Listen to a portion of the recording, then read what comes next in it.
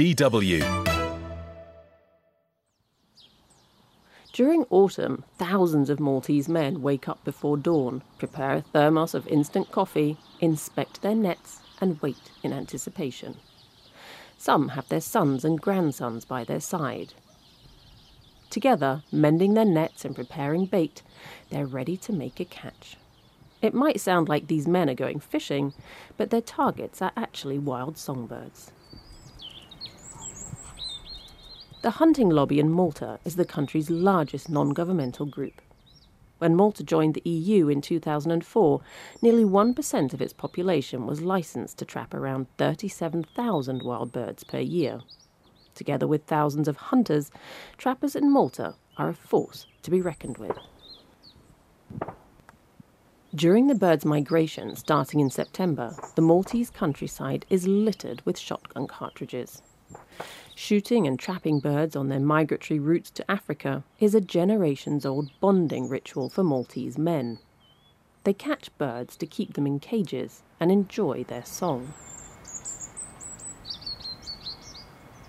But after the European Court of Justice ruled that trapping must stop in 2018, the government of Malta came up with an alternative it hopes will appease both the EU's directive and trappers. This year, they're allowing bird trapping for research. Trappers may capture birds, but not bring them home. Instead, they must release the birds after recording which ones have bands attached to their legs by researchers, a practice called ringing. Environmentalists, however, are not convinced. Illegal collection and sale of wild-caught birds, especially finches, is a big thing on Malta, and there is a huge black market and a lot of money and criminal energy involved. And the demand is in fact so huge that each year several thousand of finches are also being smuggled in from Italy to Malta. That's Axel Hirschfeld. With his team at the Germany-based Committee Against Bird Slaughter, he monitors bird shooting and illegal trapping in the Mediterranean. Thousands of birds die in squalid conditions while in transit from Italy to Malta. And now the same persons who have been involved in this trade and all the illegal trapping observed by our teams in the last years are now being labeled as scientists by the government. Who's going to believe this? The Gadira Nature Reserve is a paradise for birds. Separated from a nearby beach by a busy road, this salt marsh habitat attracts around 140 species of migrating birds.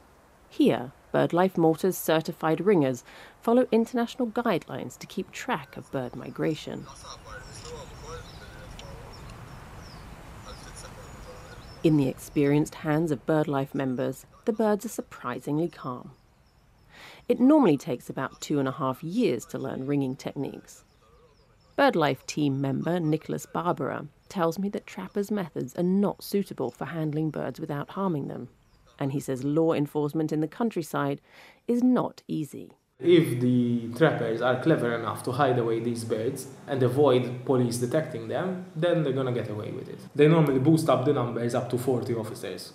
Now this time round, somehow they decided they do not have the resources to do it. We've had situations where I can safely say we were more volunteers out in the field than there were police.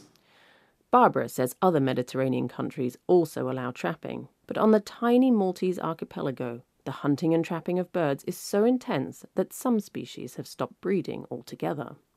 To protect biodiversity, the 1979 European Birds Directive has only allowed the trapping of wild birds in small numbers under strict conditions. To comply with EU law, Malta banned trapping in 2009. But trappers fought back. They said preventing them from enjoying their hobby made them feel depressed, even suicidal. Before the 2013 election, the current ruling party promised to find a way to justify traditional trapping to the EU. Well, they feel cheated by the political system, especially by the European Union, I suppose. Mark Anthony Falson is an anthropologist who's been researching the tradition of bird trapping. As they see it, they're doing nothing wrong, so why should they change? They're doing something that they've done all their lives. They're doing something that their fathers and their fathers' fathers did. They're doing something which they value greatly. This is very much about nature, about birds and so on. But it is also social. It's also about family, about kinship. Falson doesn't think the plan of telling trappers to count ringed birds makes sense. To understand any possible scientific value of having traditional trappers count ringed birds, I met bird researcher Natalino Fenech in the Goliega Valley next to the University of Malta. Flanked by construction sites, the valley is an island of greenery crisscrossed by carob tree roots. Rainwater gathers here and attracts insects and frogs. These people have been raised as I was in it, so I was used to seeing birds on the table almost every day in the week during the hunting season. You're brought up in it, you're raised in it, you breathe it, you smell it, it's part of you, and suddenly somebody tells you this has to stop. As Fenech describes it, trapping these birds is not so much a livelihood for people, rather a hobby that's central to the identity of many Maltese men. He thinks using the traditional knowledge of bird trappers for science could be a good idea, but has reservations. A scientific project needs methodology. The way it is being done, trapping birds and releasing them again, only taking note of the number of ringed birds that they trap, this is going to have no or very limited results. With each year, distrust between hunters and conservationists grows. I did meet with one younger trapper who's actually excited about the catch and release project and wants to be a citizen scientist. We spoke outdoors near the coast. He preferred to withhold his name, fearing retribution in the community. Trapping is our way of life. Everything revolves around trapping. I wouldn't feel any problem in releasing a bird. I absolutely wouldn't feel a problem. But my dad will. But if I tell him, Dad, let's release the birds, and we're guaranteed to come to trap tomorrow, and the day after, and the day after, and the day after, and the day after. So you don't need to look over your shoulders. You're guaranteed to be able to trap.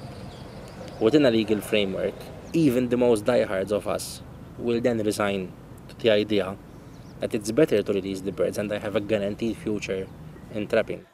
Bird researcher Fenech fears that if the current project is sloppily designed and fails to convince EU lawmakers of its legitimacy, Malta will lose future opportunities to engage trappers in citizen science, and trappers will once again feel abandoned. That's very hard when you're in the middle of trapping season and you cannot go trapping what's illegal, You look at the sky, we know the sky is right, we know the birds are there. It's actually worse than being in prison, because in prison, the door is locked. You cannot go. In terms of trapping, the door is not locked. If you go into a private field, you're going to hear the birds, you're going to feel you're going to smell it, you're going to feel it. It will be in your bones, in your skin, As urban development smothers the Maltese countryside, there may be fewer birds to trap or protect, regardless of what the authorities decide. But today, the dilemma is this. Should thousands of men feel oppressed by not being able to take part in a generations-old pastime, or thousands of birds be killed and caged for the continuation of their hobby? EU law is on the environmentalist side, but the Maltese government seems to be prioritising the men.